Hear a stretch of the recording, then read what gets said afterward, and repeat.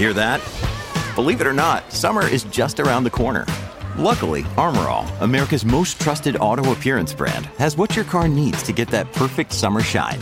Plus, now through May 31st, we'll give you $5 for every $20 you spend on Armor All products. That means car wash pods, protectant, tire shine, you name it. Find out how to get your $5 rebate at armorall.com. Armor All, less work, more clean. Terms apply.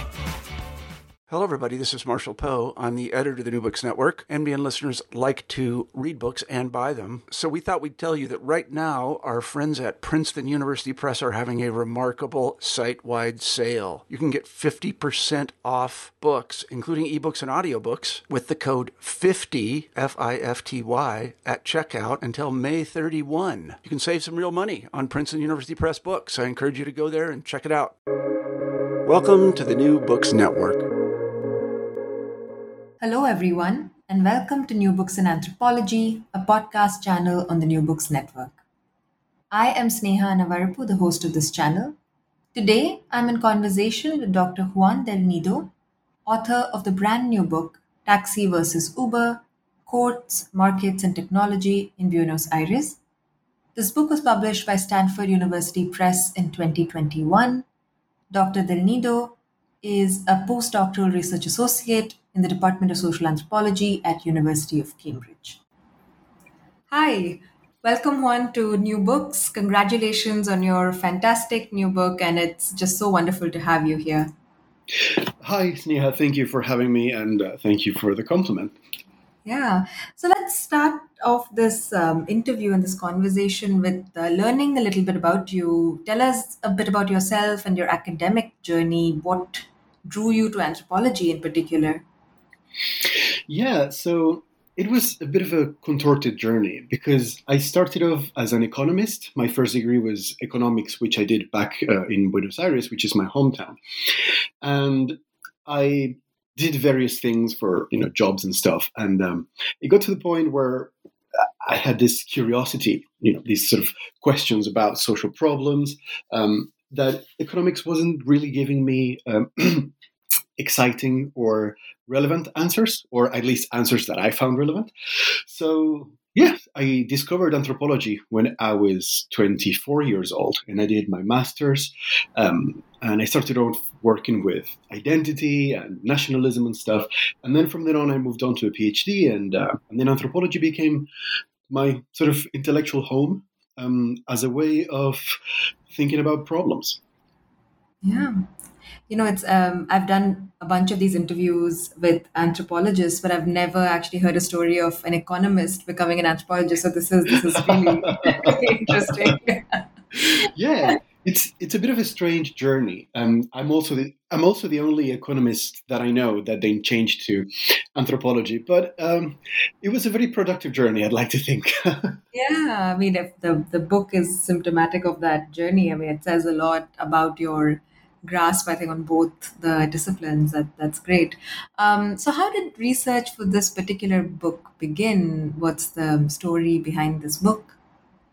Yes, so I was quite eager to do research in Argentina, and in particular in Buenos Aires, or in the Argentina that people in Buenos Aires know. I started off working with taxi drivers, which are fascinating, as in many big cities in the world, Jakarta, London, Rio, Johannesburg, Istanbul, New York. There's this sort of iconicity, this urban excitement or urban charisma about taxi drivers, right? So I set off to study the industrial organization and, the union and how the trade was run and how they made movement happen. And halfway through my fieldwork, Uber arrived, which was, from an intellectual perspective, it was a godsend because it was, the conflict began to exist as such, right as I was studying the very industry that would come to be disrupted. And so as the conflict wore on and it was playing out on courts and on streets and social media and traditional media, I became less interested in a way, although the book is, in a way also about them, but I became less interested in Uber itself and the taxis themselves. And more interested in the conflict that was entwining them, right? In the way Buenos Aires society and a particular segment of that society was making sense of what was happening, of political, cultural, economic, infrastructural problems, right? So I started tracing those threads, and they sort of built up to a pattern, and that pattern became the book as an attempt to figure out how a particular way of reasoning, as it were, which I call post-political, developed around the conflict. Yeah, and as an ethnographer myself, that too an ethnographer in what I consider my hometown, I really cherished your thoughtful and candid discussion of your methods and your focus on what it means to do ethnography at home.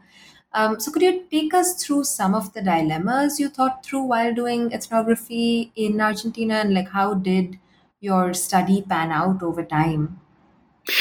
It was fascinating in terms of methods and in terms of thinking about, research, something that is very close, to me. Home in a geographical sense, but also home in an intellectual sense, in a bodily sense, because the taxi industry, which is how this began, is in Buenos Aires, like in most places around the world, is a very gendered space geared towards men, and or sort of the way the ways in which they interact with each other, their organizations, the union is a very.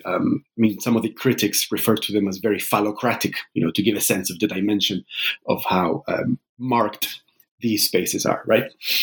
And it was also, I am from a very middle class background, and the taxi industry, although they're not poor, or they're not necessarily quote unquote working class, because many of them lead very comfortable lives.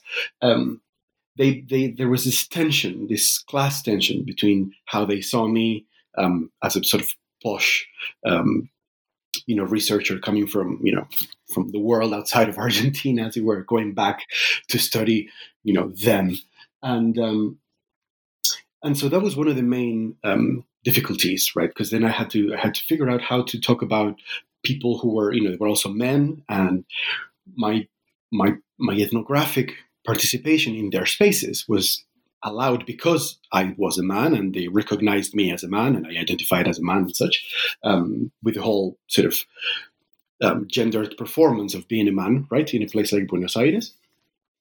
But then, as our interactions became more complicated during, with Uber's arrival and stuff, sort of intellectual cleavage started playing out as well, because I started recognizing patterns of thinking that I knew from my time as an economist, right? And that was also, in a way, home to me. The ways of thinking, the ways of reasoning and making sense of things, of calling them same or different, as it were.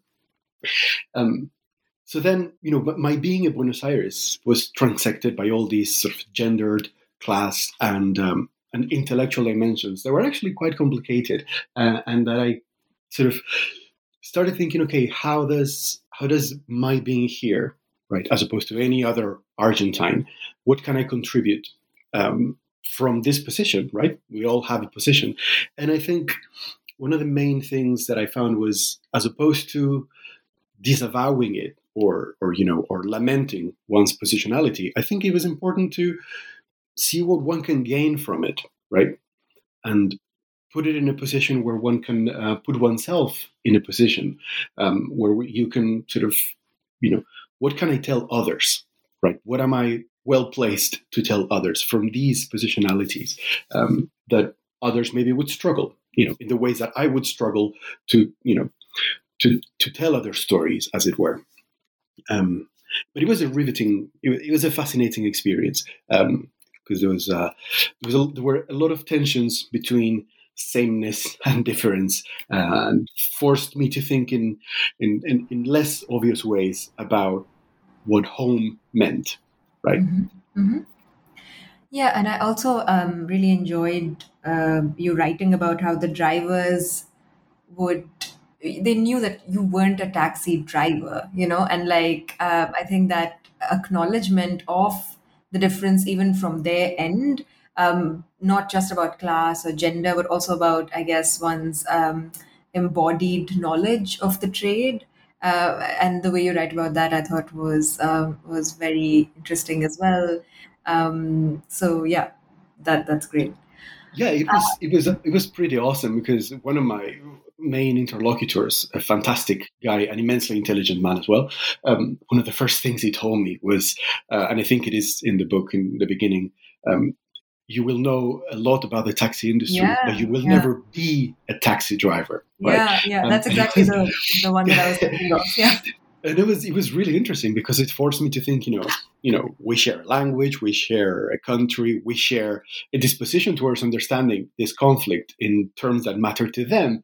But then the question became, how do we make those differences productive? And it was interesting to me to think in terms of there's long discussion already in ethnography and discussions of method of this cognitive complicity, right?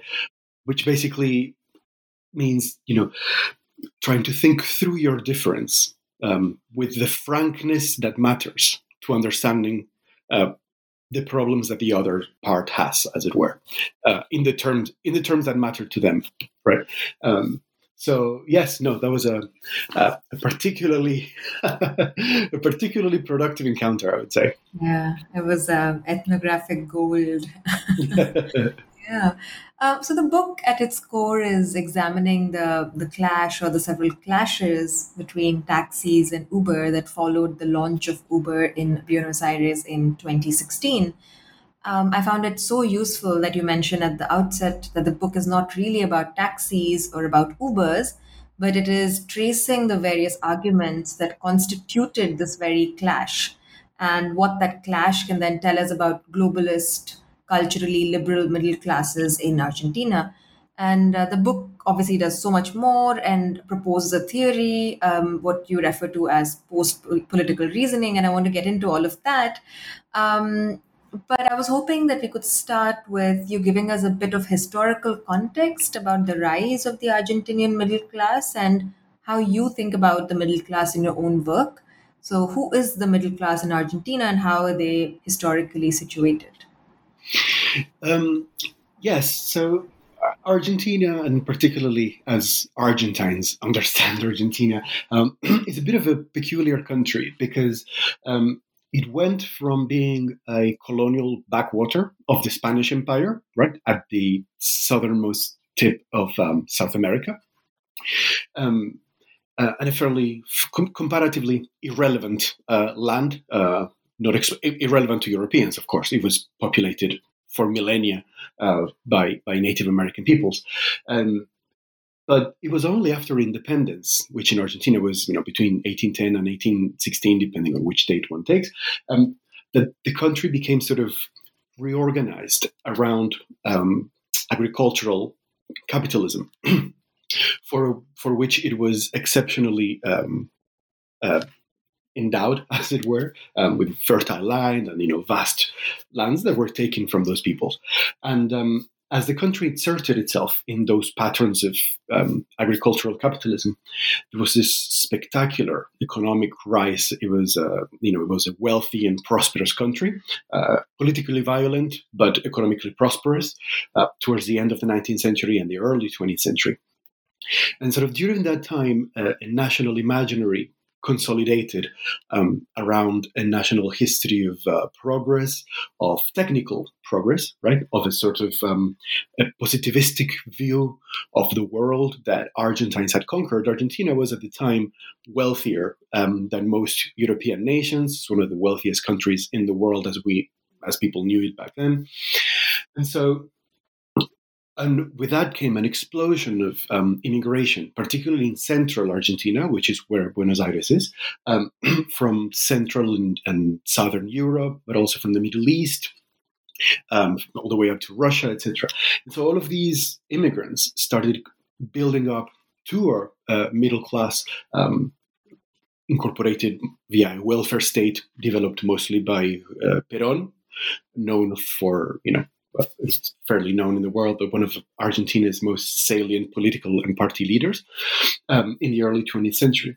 So we're talking about a middle class that sort of grew as it sees itself, right? On a history of progress, of striving, of positivistic, with a positivistic view of the world, as it were. And as the 20th century unfolded, Argentina became, for reasons that are, deserve a much greater exploration that we may have time for. Argentina became a politically more polarized, economically more marginal country. Production stalled, became monetarily very unstable. And so these middle classes started sort of fractioning themselves politically and economically. Of course, I'm not saying they were always homogenous, but the story became quite more complicated because we're talking about a people that started struggling with the idea that they belonged in an impoverishing nation as opposed to a poor one or a rich one, right? And this middle class, which still exists, it's a very strong segment of Buenos Aires society in particular today, has this anxiety for that modernity, for that progress, or for whatever they imagine, right, is associated with that modernity and that progress. That is, there's a longing to belong to what they see as the world, as the modern world, and so it's a very it's a very subtle sense, because this is not it's not a libertarian middle class, but it's a middle class that longs for and deploys a discourse of personal choice and personal freedom. It's a superficially ecumenic class, by which I mean this is a class that defines itself as tolerant, as progressive in the contemporary sense of the term, as politically inclusive, and is quite anxious to perform that as well. Is very, or likes to think of itself as cosmopolitan and sort of attuned to what's happening in the world. So this is the middle class. This is the segment of the Buenos Aires middle class that dominated the reasoning about the Uber conflict, right? And that defined, to a great extent, how the conflict played out across all its fronts, right? On social media, at courts, and on the streets. Mm-hmm. Yeah, that was very, very helpful. Thank you. And I realize that it's actually quite difficult to squeeze like a very complex history into a podcast answer. But I think this was great. Thank you for that. So the first three chapters delve into, as you put it, what the taxi industry and transactions are like in Buenos Aires, what kinds of bodies and knowledges they are made of, and how they belonged in the common experience before Uber arrived. And the first of these chapters looks at the role of the taxi license and a murder in 2001 in making possible taxi driving as a public service. So, could you elaborate on this and tell us the story of the political drama unfolding around the seemingly benign taxi license? It was a riveting story, and part of which I remembered as a citizen of Buenos Aires, because I was living there when all of these things happened. But taxi driving, one of the difficulties that I had with the book, and that anyone working with taxis will have, is that the word taxi is quite universal across languages, but it means usually very specific things in different places. In particular, in Buenos Aires, taxis are, there's only one kind of taxi. It's a four-wheeled vehicle, yellow on top, black at the bottom. And all licenses, the trade is organized by the state of the city of Buenos Aires, the government of the city of Buenos Aires, and all licenses in principle and legally belong to the state. Now, since the 80s, which is as far as my interlocutors remembered and had been in the trade, right? So since the 80s and up until the late 1990s, it was an immensely informal trade. And informality in Argentina tends to take a particular form, which means that the taxis themselves were registered with the state, as was the license, but the people driving them were not. This is to say that people who owned taxis rented out the car to other people without telling the state that they were doing so, in order to avoid labor charges and union charges and such. Because, of course, I should have said before, Argentina is a relatively highly unionized country in the mid-20th century sense of unions, and the taxi and the union of taxi drivers was particularly strong. Now, towards the end of the 1990s, this was one of the most informal trades in the city. Very few taxi drivers were registered as such, right? And then, so the license existed and was there, but was not doing the work that it was set up to do, which was render legal, economic, and labor relationships intelligible to the state and to passengers. In 2001, amid the general economic disintegration of Argentina, which led to the crisis that's sort of known around the world in late December 2001. So we're talking about an industry that was losing trade because people didn't have any money. Two quote-unquote fake taxi drivers, that is to say, two drivers who were not registered with the state as driving taxis, attacked two different women. One was also raped. Both of them were robbed, and one was raped. And so that already put the subject of informality in the taxi industry on the news. We're talking about 2001. And in November, the husband of a famous Argentine celebrity was murdered in the back of a taxi in the same form of informality. To rob him. It was then determined that the robbery had been at random. It just happened to be the husband of someone famous. And because he was someone so famous, the case made national headlines. And at the time, the union leader, Omar Viviani, an immensely astute, charismatic leader, grabbed this momentum, right? And so he came out and said, well, it's not acceptable that us taxi drivers are being blamed or uniquely, solely blamed for these crimes. There has to be a responsibility shared by those who drive the taxi and those who own the taxi. And incidentally, the union had presented a project of law requiring precisely, the end of informality in the taxi industry. And so during that summer, January, February 2002, which is, of course, summer in Argentina, the entire trade was reinvented by formalizing all of these labor relations. And somehow we ended up with one of the most formalized trades in what remains, in many ways, an informal city.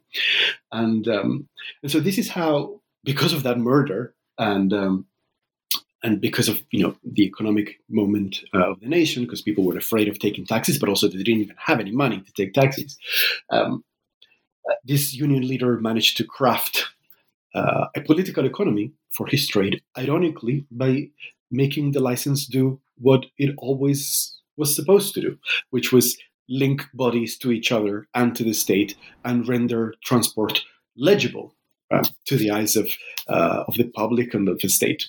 And that's how the taxi industry came to be, as we know it today in Buenos Aires. Yeah.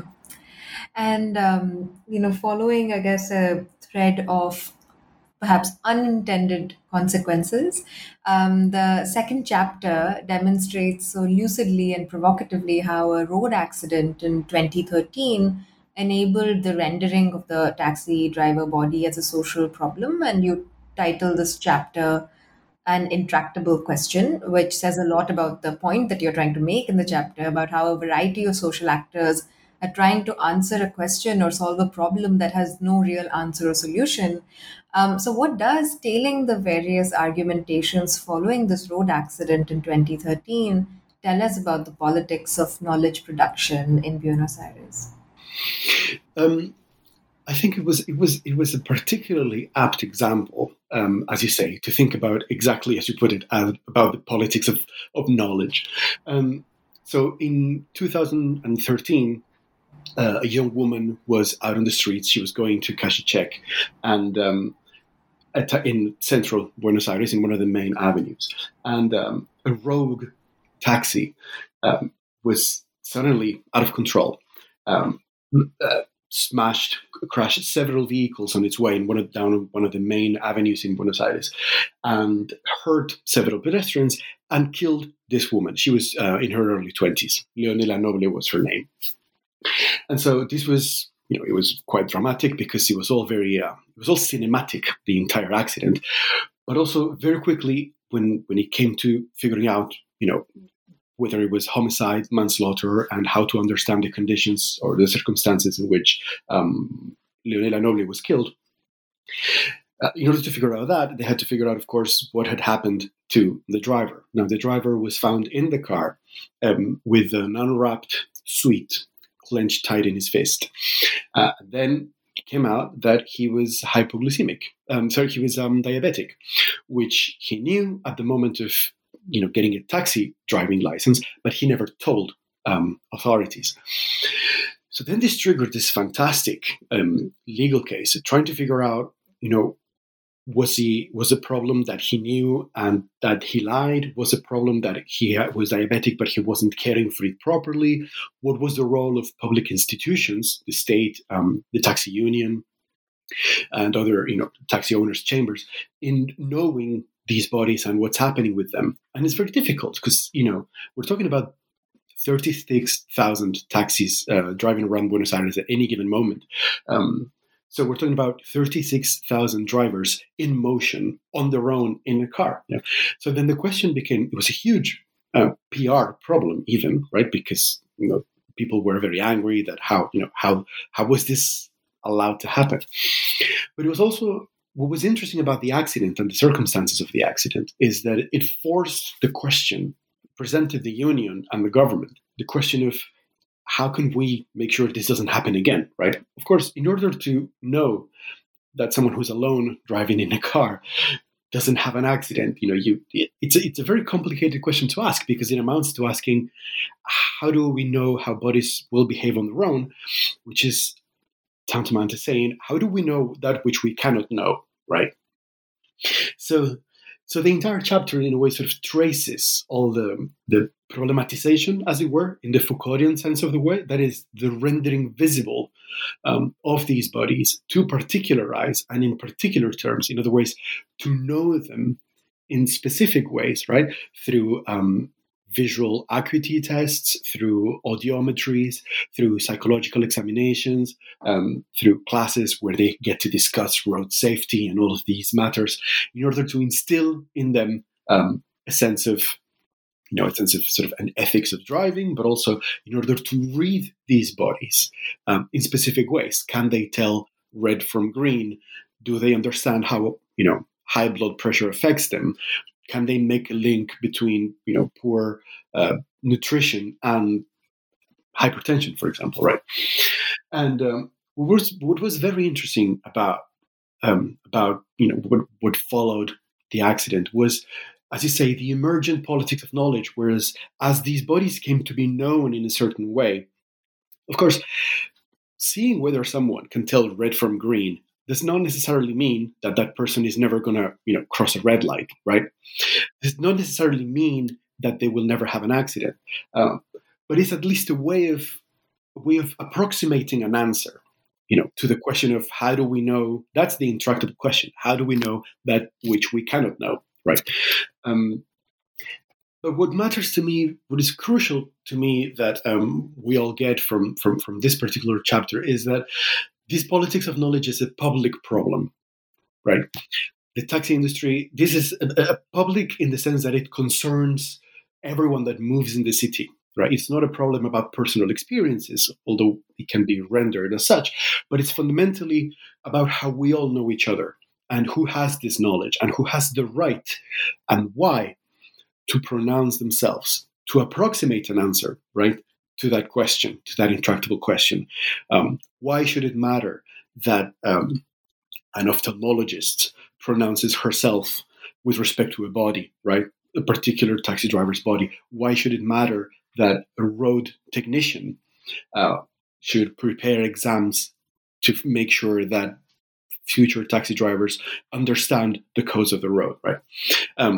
So what I thought was really interesting about the taxi industry, especially in light of the conflict that would then unfold with Uber and a teeming discourse of public and private, was that these ways of knowing are public, are hierarchical, and in a way they are political because they prioritize answers, right? It matters that it is an ophthalmologist and not me as an ethnographer or as a regular person that pronounces herself over whether someone can see colors or not, right?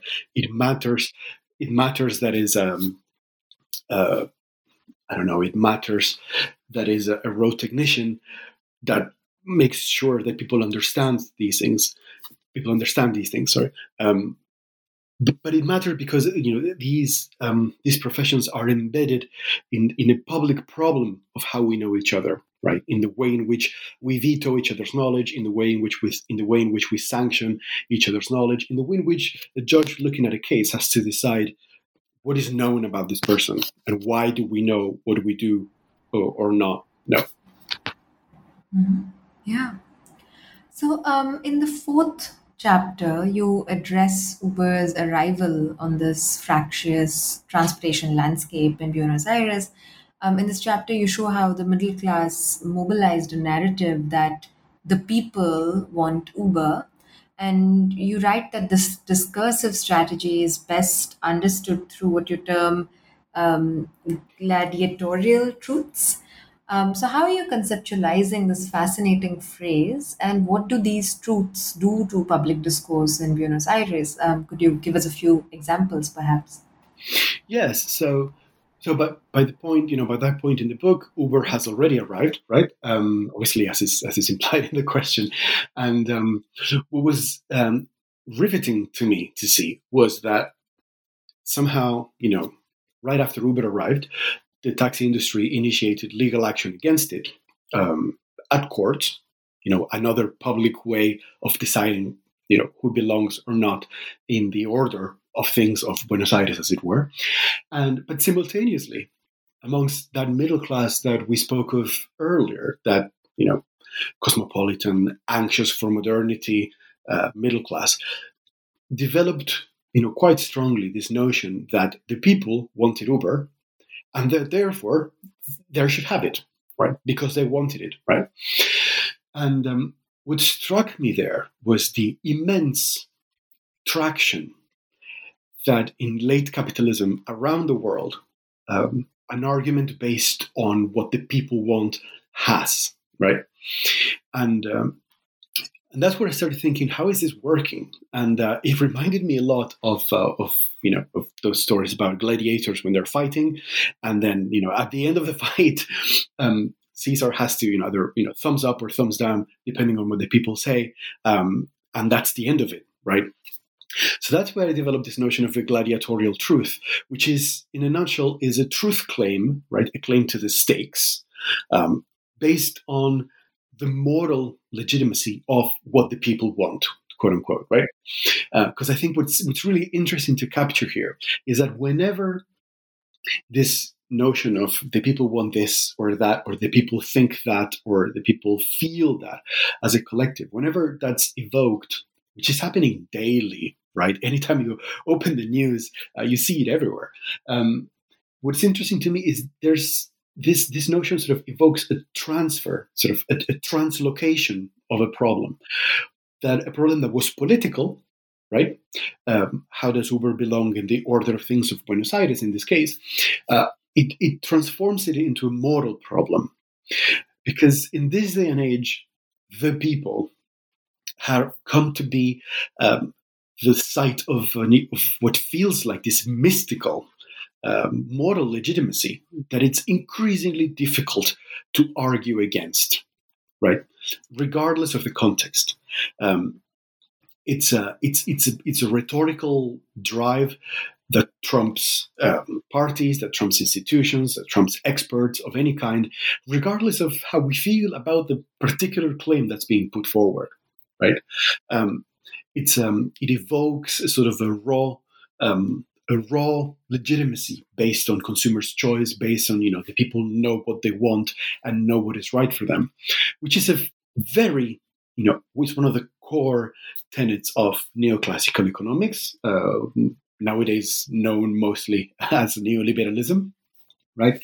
And I found it fascinating, and I was particularly struck and a little concerned by how difficult it is to effectively argue against it, right? Because, amongst academics, in our seminars, in our books, we can all say, this should not be, this is a more complex issue, this should be dealt with carefully, or, there are many layers that one can't simply understand like that. But once in public discourse, right, once someone evokes what the people want or what the people feel, whether through polls or in my case through the sheer excitement on the streets, it becomes quite difficult to effectively argue against it, right? It becomes difficult to repoliticize the problem, right? So the main argument here, and I think my main concern with gladiatorial truths, is that they turn political problems based on, on our human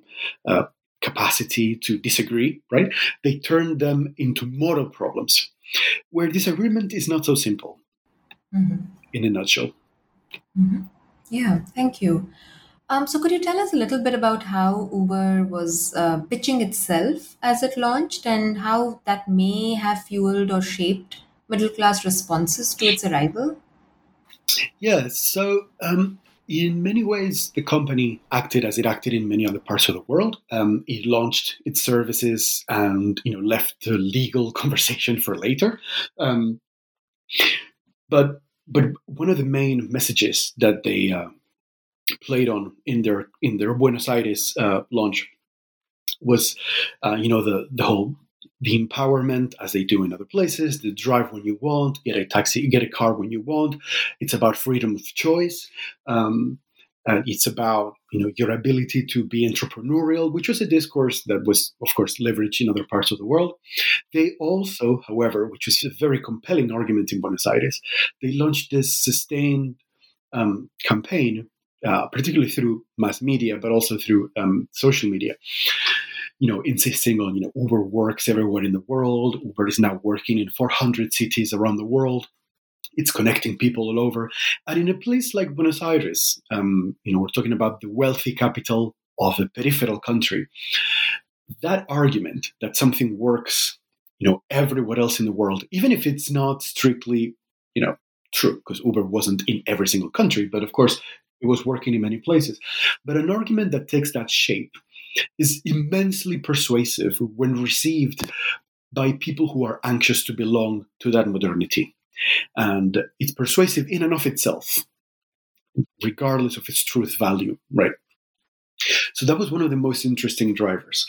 And another one that was quite particular to Buenos Aires is that, to my knowledge, the Buenos Aires version of the Uber conflict, as opposed to the Uber conflicts that happened elsewhere, took a particular form because the judge told the company they should interrupt its business and that Uber transactions should be blocked, and the company refused to cooperate. So that turned what was, a complex problem of, what kinds of relations are we seeing here, into something that came quite close to contempt of court in a way. And because as the court started saying, we have problems, we have to determine what Uber is and how it's affecting the order of things, Uber launched a social media campaign saying that they would defend people's right to choose, with a hashtag and everything, #right-to-choose, right? So we're talking, again, that right to choose is a moral right. It's not necessarily a political right. The right to choose is not necessarily spelled out in constitutions. It's part and parcel of how we inhabit late capitalism, but it's much more raw as well.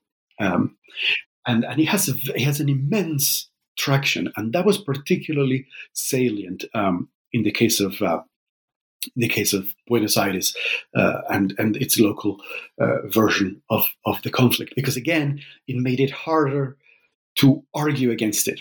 It made it harder to think of disagreement, I insist, beyond academic seminars, right? In the actual life of the conflict, it became harder to engage people who were so frustrated with not being able to access a service that was allegedly working in 400 cities of the world. Mm-hmm, mm-hmm. Yeah. So, in the sixth chapter, you unpack the middle class logics further, and you focus on this phrase, ordered, orderly order. And this framing, you point out, rests on a grammar of efficiency, supply, and demand that is set to overhaul and revolutionize mobility and movement within Buenos Aires. You posit that Uber works, in fact, as a phantasmagoria for the middle class publics. And I would love for you to say a little bit about how Uber works as a phantasmagoria and what does this do to the notion of inclusivity in and of transportation? So when I was trying to figure out how to understand the way in which these middle classes were understanding Uber rides, one of the things that struck me was that Uber was producing for them, because of course before Uber arrived, there were no other such platforms in Buenos Aires. There were only taxis. So of course Uber brought to the city a new way of sorting out movement and of imagining what movement is made of, in a way. Not in an exotic or utopian way, in the concreteness of a technological innovation that the city didn't have until then. And what really struck me is that when I was trying to engage my interlocutors from the middle class that were using Uber, downloading Uber, driving for Uber, people quite eagerly took on the language of demand, supply, price multipliers. People were discussing what the algorithm did, not necessarily because they knew the algorithm itself, because as is well known, Uber's algorithms are quite secretive, but because they were evoking this efficiency implicit in the notion of algorithm at the level of common discourse, right? So then, I had all my interlocutors talking about, supply, demand, and such. And then I started thinking about these people are understanding their relations, not as social relations. This is a classical Marxist argument, not as relations between people, but as relations between things, right? Between abstractions, between supply and demand, that they're matching each other, between price surges, between market clearance and these things. And it reminded me of the Phantasmagoria. So the Phantasmagoria was a device, a pretty amazing device, actually, developed a couple of 100 years ago as similar to the magic shows. But what was particular about the Phantasmagoria was that spectators, or the audience, never saw the source of light. It was a dark room, and all they could see were forms, ghosts, shapes of light flickering around them and moving in quick succession without them having a way to actually sort of know what they were made of or what was behind those shapes. That's where Marx took the notion of saying this is a phantasmagorical relation, not between people but between things. And that's when I started thinking about the problem with the Phantasmagoria in my case is not necessarily that these relationships were not real or were contrived or were cynical or were, whatever we may say about how Uber organizes its trade. But what's interesting is that these relations work through what I would call propositions. That is to say, they present users, drivers or passengers, with prices, with rides, with journeys, with moments of time that can manage a language of efficiency without being verifiable right? Because when you're interacting with the platform, you can't really know if that's an optimal journey or if that is a quote unquote market price. You either take the price or you don't take the price, right? You ride or you wait or you take something else, right? So it creates a sort of order made of all these phantoms that actually it stops mattering whether these phantoms are actually quote unquote real or if they're fake. But what starts mattering is that people start thinking in the terms of the phantasmagoria. In other ways, one of the most salient examples were the cars that Uber shows on its screen, when you're a passenger and it shows cars around you. And so this fieldwork was conducted in 2016, and already Alex Rosenblatt, one of the main researchers or earliest researchers of platforms, and in particular Uber, had argued that many of these cars were not real. They were not actually cars that were out there, but they were, ghost cars. And so I asked one of my interlocutors, are these cars real? But the problem is that people don't care if they're real, right? Because when my interlocutor told me, well, that's by the way, whether it's real or not, the point is that the platform will find the car. So that ghost, in a way, is standing there for something else that may or may not be there. But it's allowing people to think in terms of that ride, in terms of scarcity, in terms of surplus demand and such. And what was interesting about that phantasmagoria is that in principle it can include anyone, because there's no reason why, the barriers of entry, back to the point of inclusivity, it can include anyone as a driver, it can include anyone or virtually anyone as a passenger, and every single experience counts, right? So as is known, Uber has the 5 stars to rate drivers, but these are used by private users who then rank rate their experience. I should clarify that back at the time, there was no way for drivers to rate passengers. At that time, it was unilateral. And then, of course, there's this sense of empowerment, this sense of democracy, because now everyone can pronounce themselves on, the quality of the ride, or how good the ride was, or how bad it was, or whether there were problems with it, or on virtually anything, right? And that's when I started thinking about, thinking in terms of, as we said earlier, the politics of knowledge. When it came to taxis, there were actual questions. Can this person tell red from green? Can this person hear? Has this person had a heart attack? Has this person got any of these diseases that would make them more likely to have an accident, right? As we said earlier, these were public politics of knowledge, right? That were playing on a public sphere of, discourses of, medical knowledge, of physiological knowledge, and so on. Whereas here, these 5 stars are so inclusive because you can rate on a basis of absolutely anything that. But they're very inclusive, but they're also private. In other words, I rate with respect to how I felt, and that's the only thing that matters. But because nothing else can matter, say I give 4 stars because the driver was too chatty. Then, later on that day, you give that driver 4 stars because he was a reckless driver. Then later on that same day, someone gives 4 stars because he had terrible music selection. Right?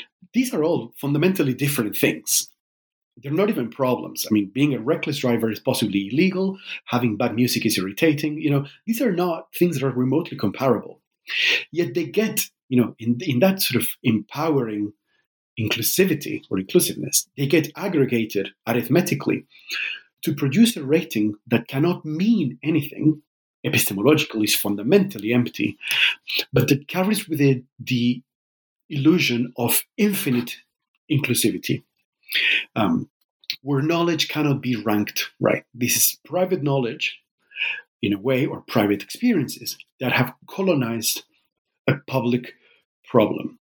In other words, we can disagree whether one needs to know if a driver can tell red from green. There's something to disagree with at the level of the taxi, right? Whereas now with all these ratings, there's nothing to disagree with because they can't actually mean anything. Right.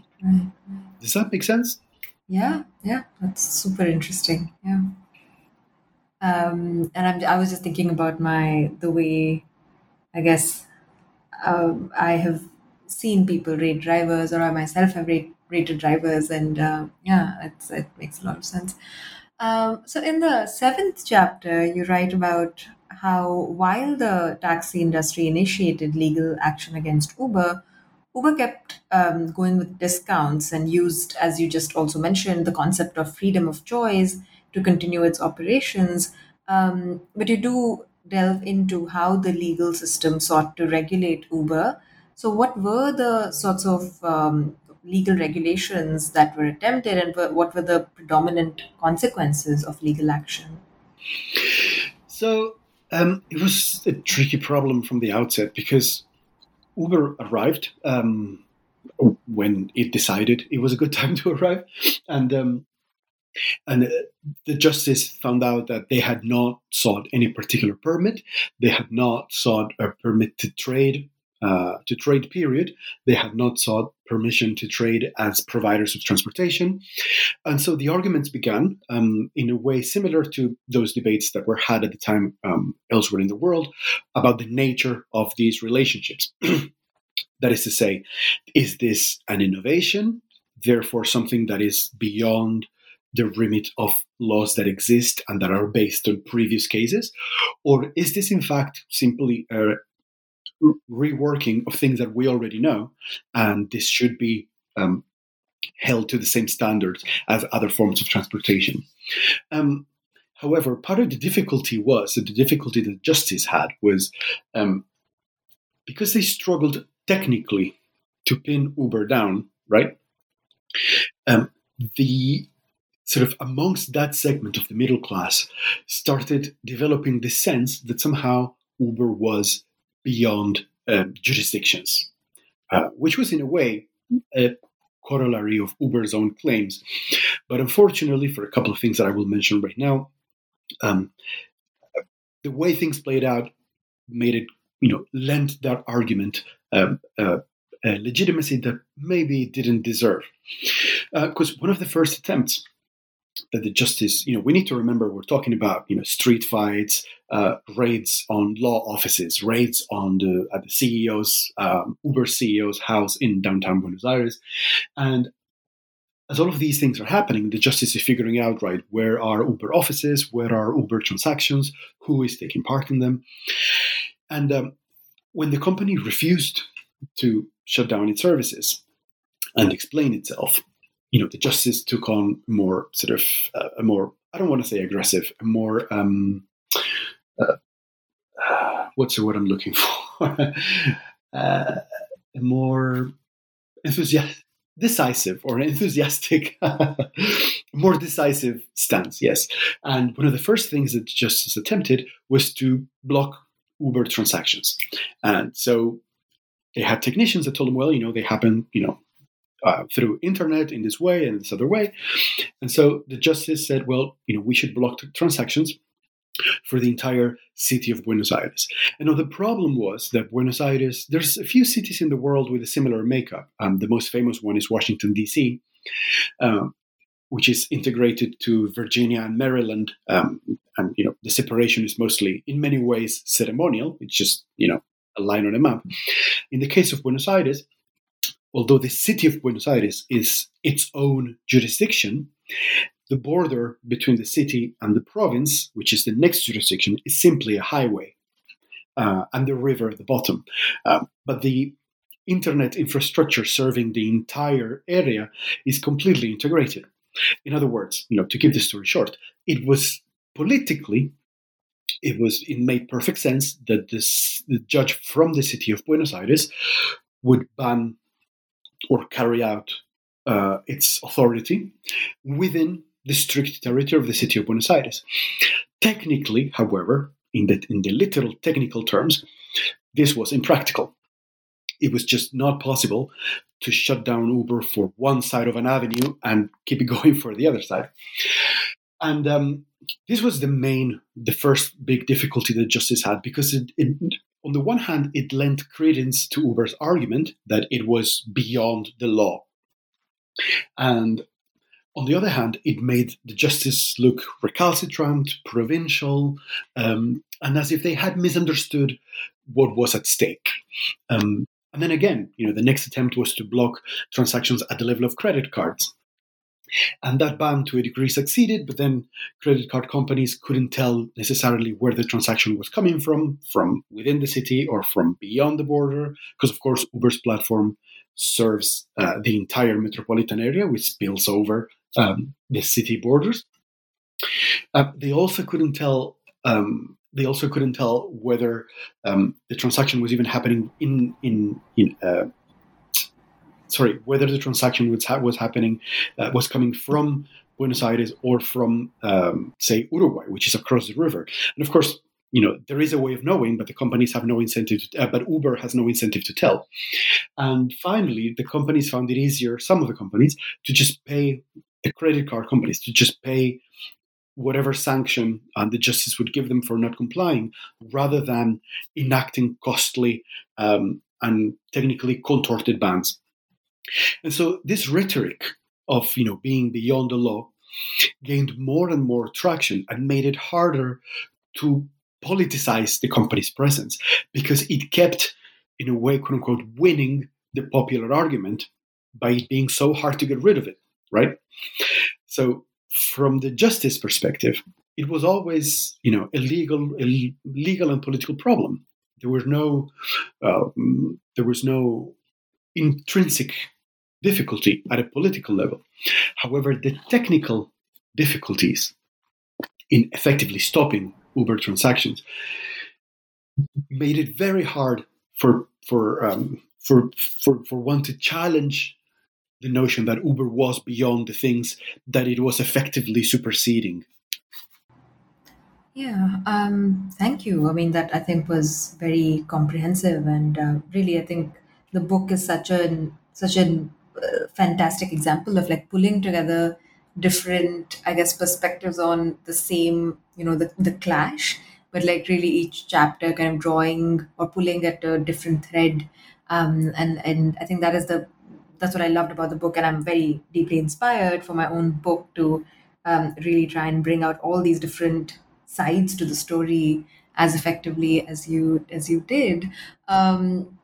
But I've taken up a lot of your time already, and this has been such a great conversation, and I've like relived the book as you've been speaking. But I would not want to let you go without asking you what you're working on right now and what can we hope to read by you in the nearish future. Right now, I'm working on behavioral economists. In other words, this may be already known by the audiences, but is this branch of economics that's combining psychological insights, sociological insights, neurosciences, and other sort of sciences to try to figure out how people actually act in particular contexts. And this is being used in governmental levels, particularly in the UK, and particularly during the last 2 years, so during the pandemic years, to try to nudge people to take certain decisions, to the extent that these people are known as the nudge unit. So at the moment, I'm working on, again, always with a foot on the economic side of things, trying to understand how this version of economics is shaping public policy and shaping how we understand relationships between citizens and the state, relationships between citizens and companies, between companies and the state, and so on and so forth. Very, very interesting. That sounds like a wonderful new project. Well, thank you, Juan, for taking time out to chat with me today. I really look forward to reading more of your work and more of this newer work. And congratulations again on this fantastic book. I really wish you all the luck with it, and I'm sure it'll be immensely helpful for people who do pick it up and read it. Yes, thank you, Sneha. Thank you so much for the opportunity to discuss it. I mean, it was a fun project. It was a scary project, and I thank you for taking the time to read it. And I hope, as you say, it helps bring ideas to others. Yeah, great. Thank you.